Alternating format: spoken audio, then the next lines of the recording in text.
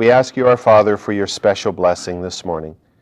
We're just so thankful that you are gathered, that wherever we are gathered together, you are present with us when we worship together in your name. We exalt your name. We give you praise for all that you have done, for all that you are, for the fact that on this your day, we specifically focus our thoughts on the Word of God in a fellowship setting. We trust, Lord, that we truly will be a fellowship around the Word of God. Speak to us today, we ask, through your Word.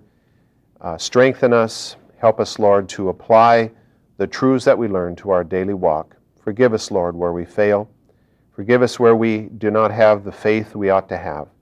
And I pray that as we look at Abraham and Sarah and other great men and women of Scripture, that our faith will be made strong. We thank you for your presence in Christ's name. Amen. If you turn to Genesis chapter 21, Genesis chapter 21. I'd like to begin with the first 7 verses. Then the Lord took note of Sarah, as he had said, and the Lord did for Sarah as he had promised.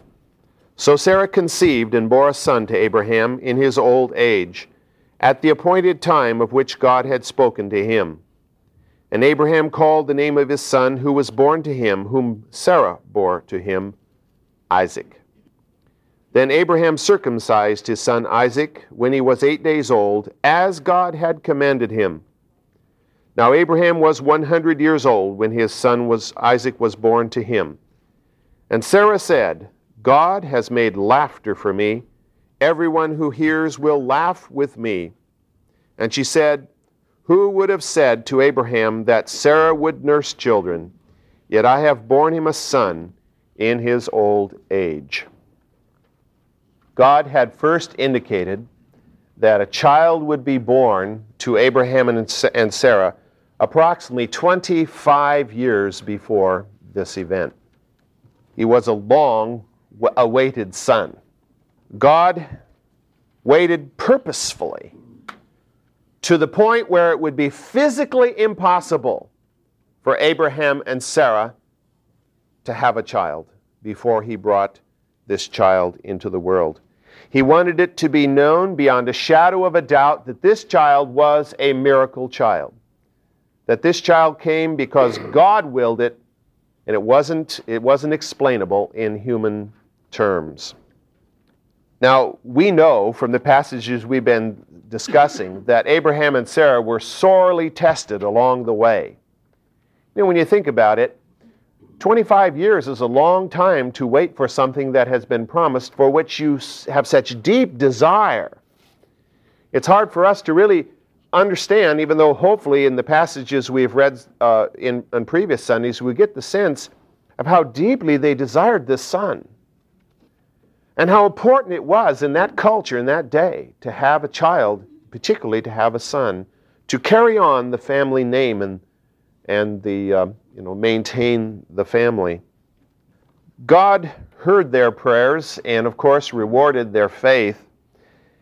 As we have looked, though, from our perspective, I'm sure we would have said, but their faith looked pretty shaky at times. But in God's eyes, their faith was sufficient. We're all, I think, very familiar with the Hebrews 11 passage on faith. Let me just remind us of a couple of verses there that relate to this.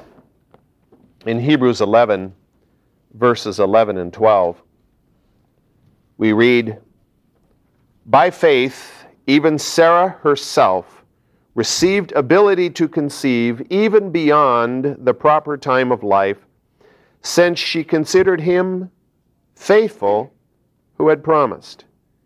Therefore also there was born of one man, and him as good as dead, and that as many descendants as the stars of the heaven in number, and innumerable as the sand which is by the seashore. I'm not sure Abraham would like to have been categorized as good as dead when he had another 75 years yet to live. But the point being made about it all was that they were past childbearing in the physical realm. The normal processes were no longer functioning in them, and it took God's miracle for this to happen. And what's interesting about Hebrews is it says that Sarah had faith. And of course we think, yeah, but when she heard about it, she laughed, you know. And they went ahead and they tried to do it for God. And as a result, Ishmael was born. And we think, if that's faith, I guess I don't really understand faith. But the point is that Scripture teaches that if we have faith even as a grain of what? Mustard seed, God will hear and will answer our prayer. We have a tendency today, because of certain churches, I guess we could say, that teach us that when we don't immediately get the answer to our prayer, it's because we don't have faith. We have this sense that faith comes in, by the buckets, and that if we don't have buckets full of faith, that God's purposes can't be fulfilled. But Christ made it clear that even the smallest grain of faith is honored by God.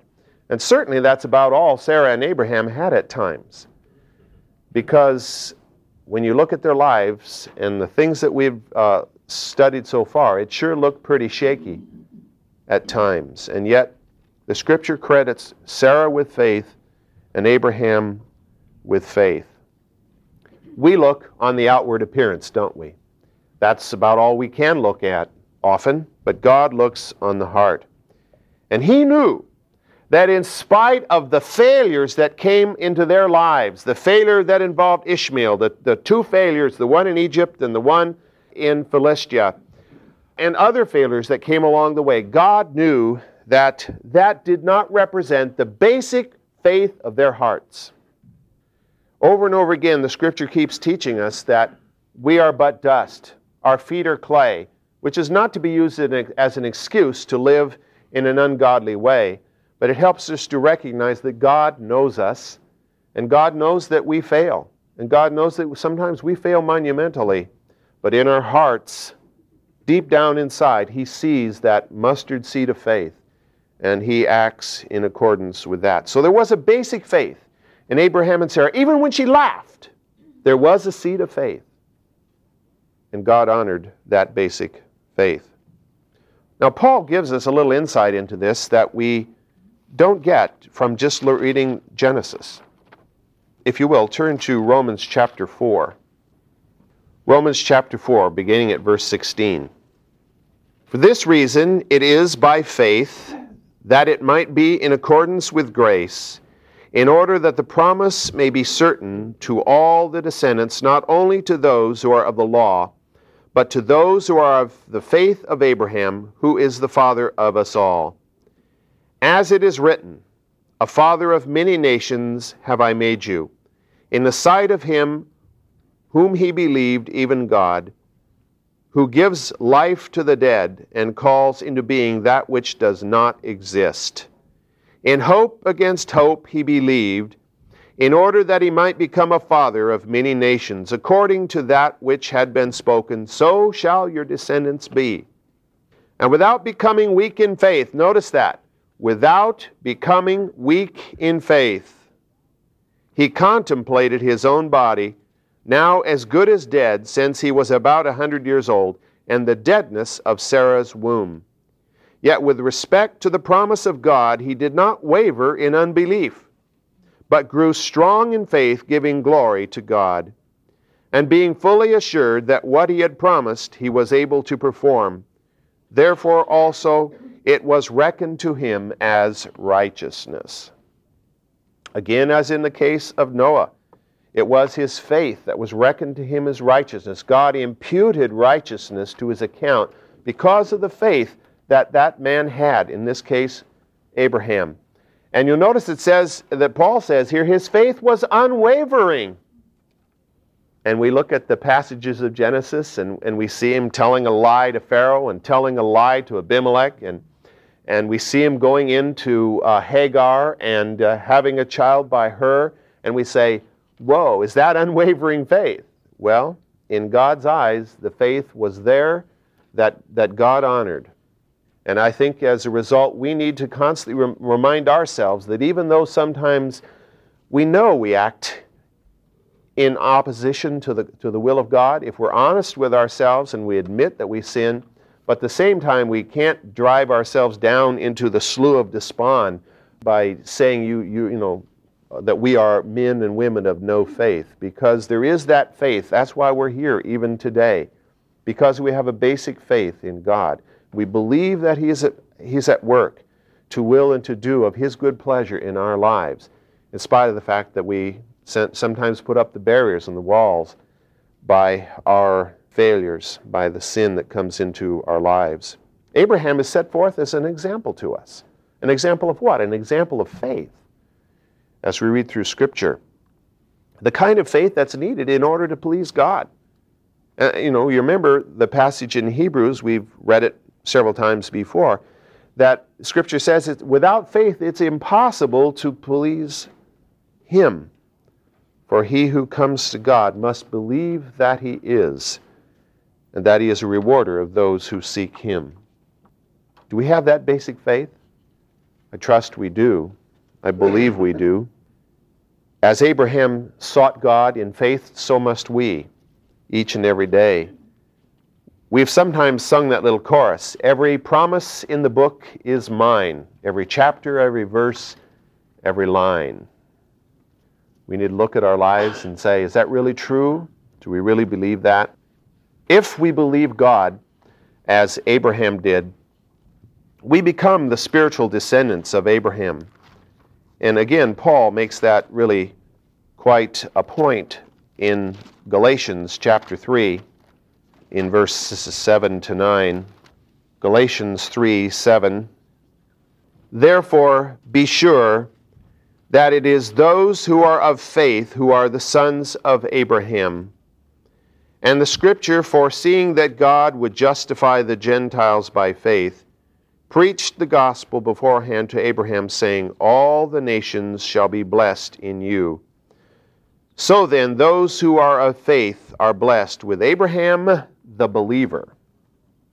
That passage ties right back to Genesis chapter 12, when God gave the original promise to Abraham that through his descendants, the nations of the world would be blessed. And of course, the ultimate focus of that was in the Messiah, who would come as a descendant of Abraham. But you'll notice Abraham is called the believer. And we are his children by faith, as we too are believers. We live in a day and age when belief becomes, it's an often attacked word. There are those I was reading. Where was I reading it? Just yesterday, I think it was.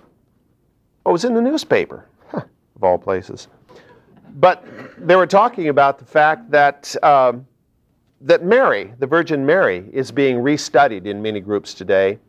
And they're talking about how all the mythology has grown up around her, even to the point now where, of course, they're liberal scholars, but they believe that Mary was just a person like anybody else. And of course, there was no divine conception here, no immaculate conception for her, and no virgin conception for her either.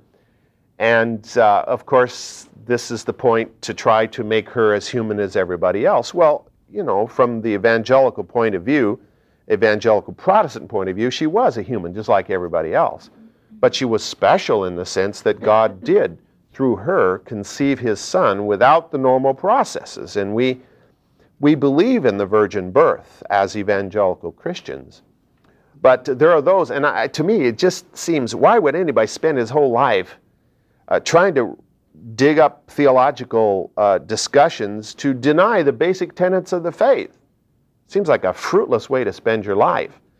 And I feel sorry for those people when they stand before God and try to explain how they tried to explain God away. And it's going to be a little tough for them, I think. But I guess we can just be thankful we're not in their shoes and not trying to do that. But it all comes down to faith. The virgin birth is an item of faith. The resurrection of Christ is an item of faith. The birth of this promised Son was an item of faith. They had to believe God that the miracle could be performed in spite of the fact that, as the Scripture said, Sarah's womb was dead and Abraham was too old to procreate. In the 21st chapter, in the second verse in Genesis, we're told that the child was born at the appointed time. Oh, the appointed time. In Genesis 4, in Galatians 4:4, we read, "In the fullness of time, God sent forth His Son." In the fullness of time. Over and over again in Scripture, we find the appointed time. God has an appointed time. And it wasn't God's appointed time when Ishmael was born. It wasn't God's appointed time 5 years before Isaac was born. It was God's appointed time when He said it was His appointed time.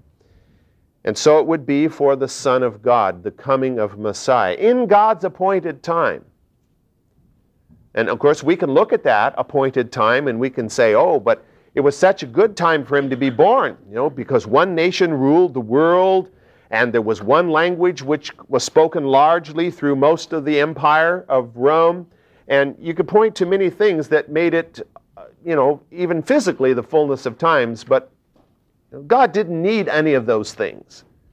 God appointed that hour because in His sovereign plan, that was the right time for the Son of God to be born. And so it was for Isaac. Why? Why was it this time?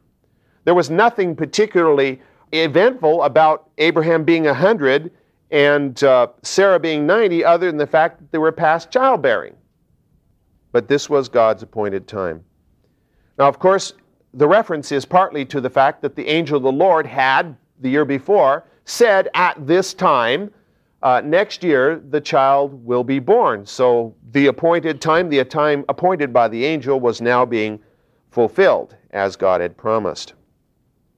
It helps us, I think importantly, it reminds us that God will answer prayer and fulfill His will in His time.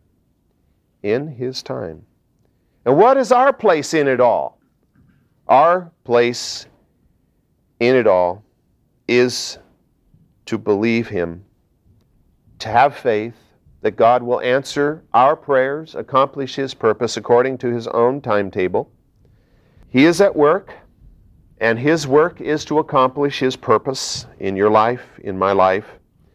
And it's not our role to resist Him by urging Him on or being impatient with what He's about to do or losing our faith in some way or another, rushing ahead as Abraham and Sarah did in bringing about Ishmael. God will do it in His time. And that's really the hardest part for us, is it not? To wait, to be patient. It was hard for Abraham and Sarah, 25 years. Again, that's a long time to wait for something so desperately desired as that. And yet, wait they did.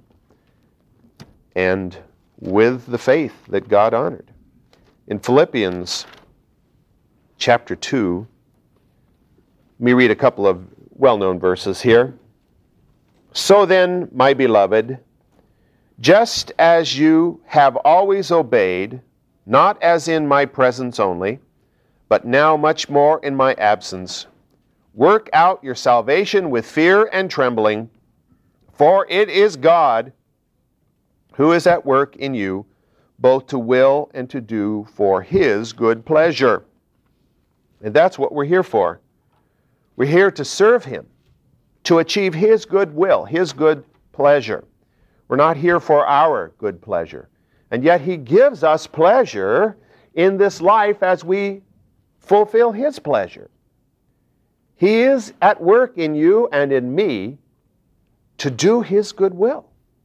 Sometimes we may not feel that that's what's happening, but that's what He's about.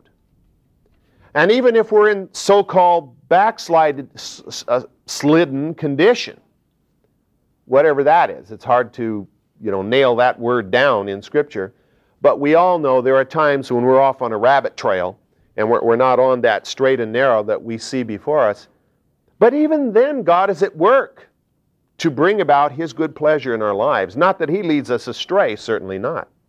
But He works at us even when we are astray. He was working in Abraham and Sarah even when they were living a lie before Pharaoh and before Abimelech. And He was at work within them even when they were in the process of bringing Ishmael into existence. It wasn't a surprise to God. Oh no, I got to put Ishmael in my computer somewhere. How am I going to work him in?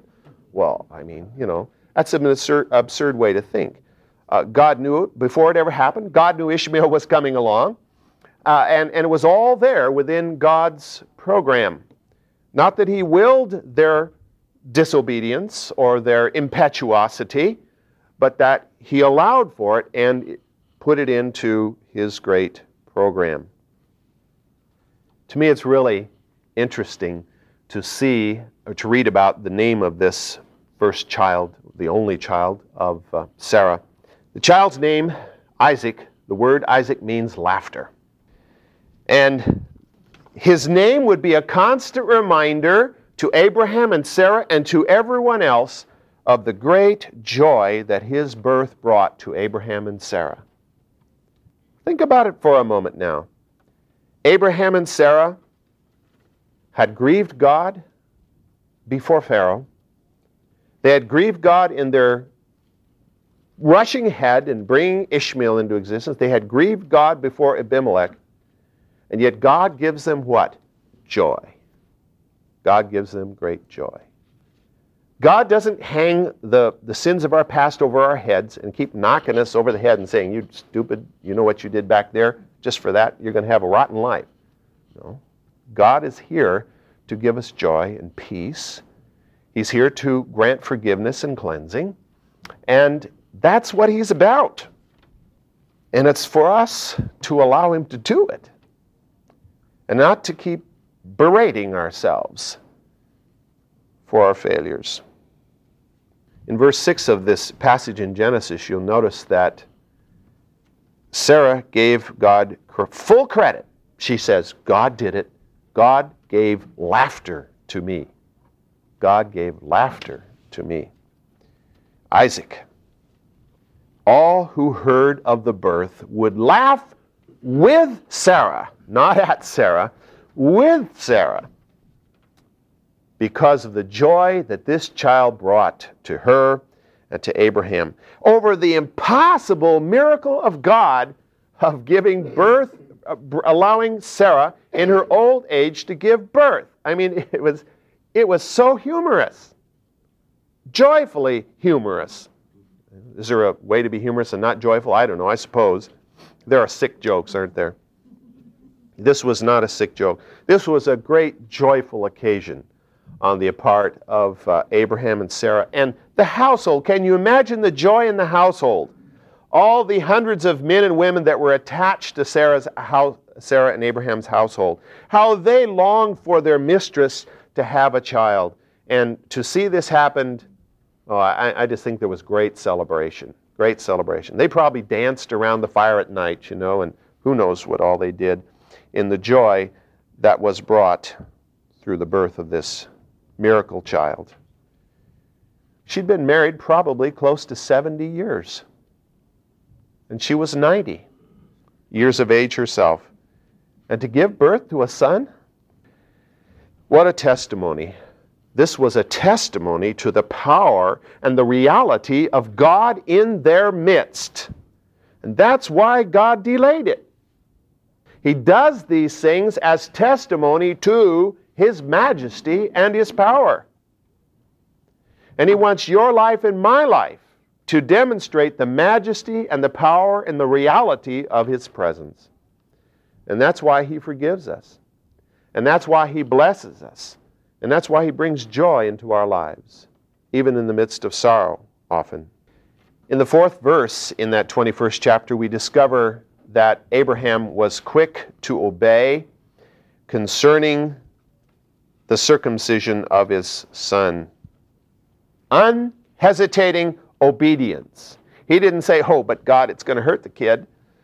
No, he just went ahead and did as God had already commanded back in the 17th chapter as we read about it there. He circumcised Isaac on the 8th day as an act of obedience to God. The passage in the 21st chapter there keeps underscoring the age of Abraham and Sarah. And of course, that is done for the purpose of everyone recognizing the miracle that was at work here. He had miraculously rejuvenated Sarah's body and Abraham's body so that they were able, through the natural process of human procreation, to bring forth the child. This is not a virgin birth. We are well aware of that. This was not a birth that did not involve Sarah and Abraham. It did exactly involve them. He rejuvenated their bodies so that they were able to have the natural intercourse and produce the child as a result.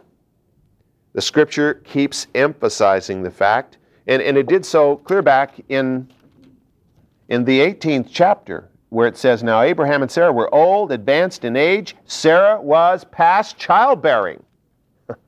She was past.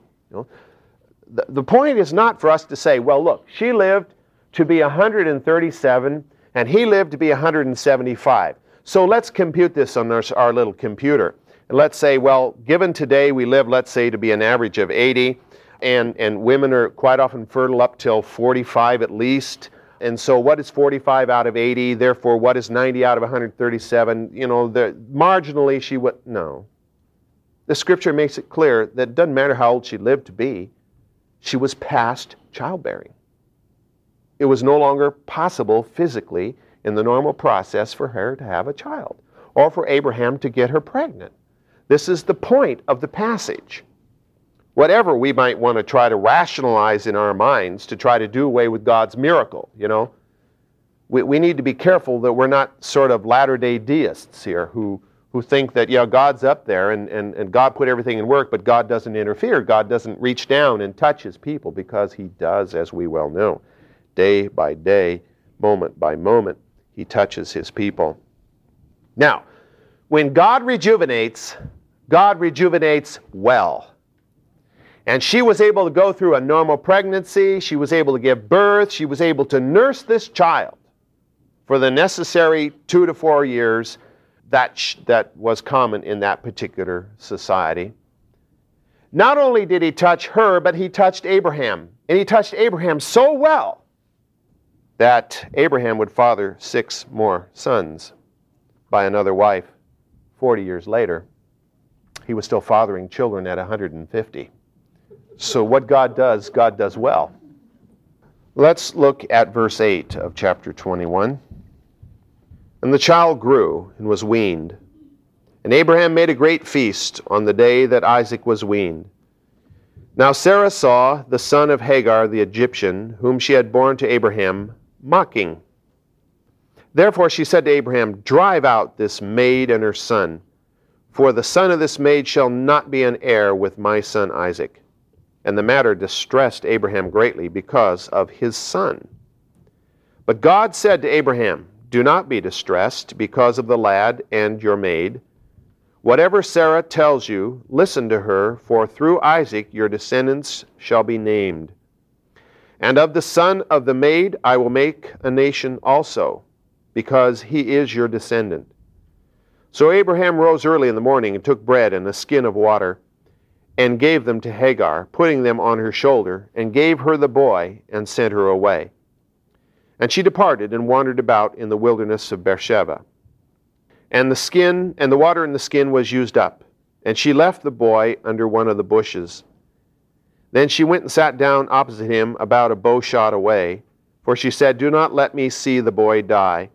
And she sat opposite him and lifted up her voice and wept. And God heard the lad crying. And the angel of God called to Hagar from heaven and said to her, What's the matter with you, Hagar? Do not fear, for God has heard the voice of the lad where he is. Arise, lift up the lad, and hold him by the hand, for I will make a great nation of him. Then God opened her eyes, and she saw a well of water, and she went and filled the skin with water and gave the lad to drink. And God was with the lad, and he grew, and he lived in the wilderness and became an archer. And he lived in the wilderness of Paran, and his mother took a wife for him from the land of Egypt. It was a custom of the nomadic people of that time that a feast be given on the day that the child was weaned. In the first segment of his life, that child was known as a suckling. Now, as a result of this feast, he is called the weaned one. Weaning usually took place somewhere between age 2 and age 4. So we could estimate and just kind of average and say he is 3 at this time. And most commentators more or less agree that that was probably about the time that this feast was given. I believe that not only was all of Abraham's household invited to come to this feast, but I think also the Philistine neighbors were invited to come and to share in the joy of the Feast of the Weaned One. And I think it was a joyous occasion. There was dancing, and there was laughter, and there was good food, and they were having a good time. Sarah at first was having a good time too until she spotted Ishmael. We're not told what Ishmael was doing.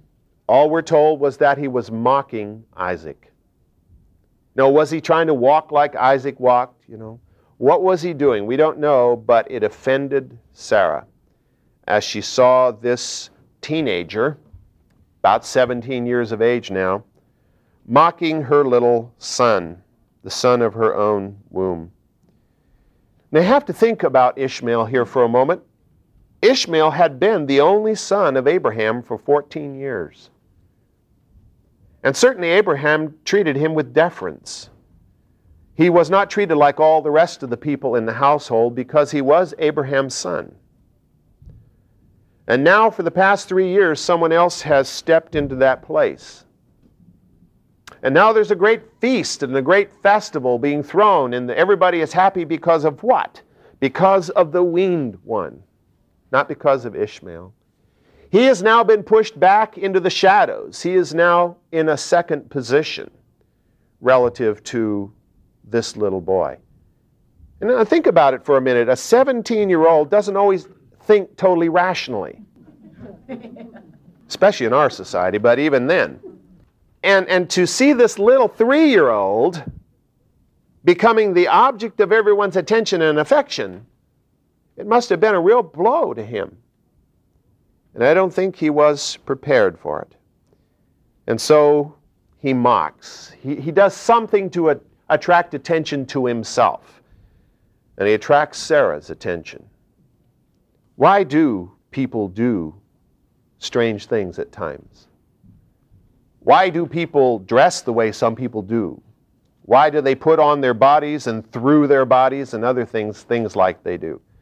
Usually it's a cry, look at me. I need attention, I'm lonely. This young man was feeling the loss of attention. And his little half-brother, I think, was being resented more and more every day. What does this tell us about Sarah? I think the fact that Sarah reacted so quickly, at least it appears quickly here, and so strongly, indicates that Sarah had never completely forgiven herself nor her husband for the birth of Ishmael, for their rash act in rushing ahead and thinking, oh, well, God really wants to provide a son by this surrogate method. And so they wish, and Sarah has to blame herself in this as well as Abraham, because she is the one, it seems from Scripture, who thought up the idea and told Abraham this is what they ought to do. Abraham, of course, was equally guilty in carrying it out. After all, he was supposed to certainly know better. But as she saw this mocking, she knew that this was just the tip of the iceberg. It certainly wouldn't get better as the years went by. And I think she already had thought much about Ishmael's presence and about the presence of Hagar. And so it just burst forth. It just kind of broke open as she saw Ishmael mocking her son. And so Sarah went to Abraham and said, I want you to get rid of them. Send them away. I don't want them to be here in our household any longer. The Scripture says that this request grieved, distressed Abraham greatly. And you can imagine it would. This was his son. He was responsible for his existence. Hagar was the mother of the son. So even though she was not in the place of Sarah in Abraham's life or in his mind, she nevertheless stood higher than the rest of the household. And, to just dump them out when he was really responsible for what had happened grieved him. It distressed him. And he was really caught between the proverbial rock and a hard place. He had to pay close attention to what Sarah said because she was his beloved. She was the one for whom he cared more in this world than anyone else. So he could not ignore what she requested, but at the same time, this was his son. Oh, Lord, what to do? How in the world can I just dump them out into the desert and send them away? No, it's not like today when we could put them on an airplane and make arrangements in the other end for somebody to pick them up and see to it that they were housed. He just had to send them away, out into the desert, more or less. What a horrible thought. But God came to his rescue. God knew his distress. God knew his dilemma. So God came into the scene, and God spoke to Abraham. God spoke to Abraham at the point of his need. And God said to Abraham, "Do as Sarah has said, because your descendants will be through Isaac, not through Ishmael. And I will bless Ishmael, and he will be a great nation. In effect, have no fear. Do as she has said." Now, this does not remove the pain, but it certainly removes any guilt, or it should have at least removed any guilt, because God was taking the responsibility. God was saying, roll the responsibility off onto my shoulders. I will take it, and I will watch over them. Even though they go into the desert, I will be with them. There are times when we have to release our children, aren't there? When we have to let them grow up and let them go off, as it were, into the desert or the wilderness, it might seem, particularly since sometimes their understanding and the way their life is headed doesn't seem particularly right. And yet we have to believe God that he is there, that he will be with them, that he will protect them and help them, and that he will achieve his perfect plan in their lives if we but trust, if we but believe, if we have the faith of Abraham the believer. So God removed, you might say, the rock or the hard place, one or the other, and urged him to go ahead and send the woman and her child into the wilderness. Why did the Lord do this? The Lord could have said, now don't do what Sarah says, she'll get over it. I'll just make sure that Ishmael's a good boy. No, God knew that Ishmael would not be a good boy. God knew that Ishmael would not be a good influence on Isaac, that Ishmael would probably drag him down and lead him the wrong way. And so God said, send them away into the desert, because your your line of descent will not be through Ishmael. From what we know about the Ishmaelites, they were not a godly people. They were, in effect, a godless people. The practical economic ramifications of this decision of Abraham, or God's decision. What God was calling for was a separation of his people from the Ishmaelites. Now, the Ishmaelites would later impact the Israelites on many occasions. The one we know, I suppose, the best was when Joseph was carried off and sold into Egypt by the Ishmaelites. Now, they were simply the go-betweens, and God used them, the wrath of man, even to fulfill his own purpose, you might say. And God used it, as Joseph would later say, you meant it for evil, but God meant it for good. But they would be the instruments there of this particular activity. God calls for separation of his people. In 2 Corinthians chapter 6, we read these words, 2 Corinthians 6, verse 14. Do not be bound together with unbelievers. For what partnership have righteousness and lawlessness? Or what fellowship has light with darkness?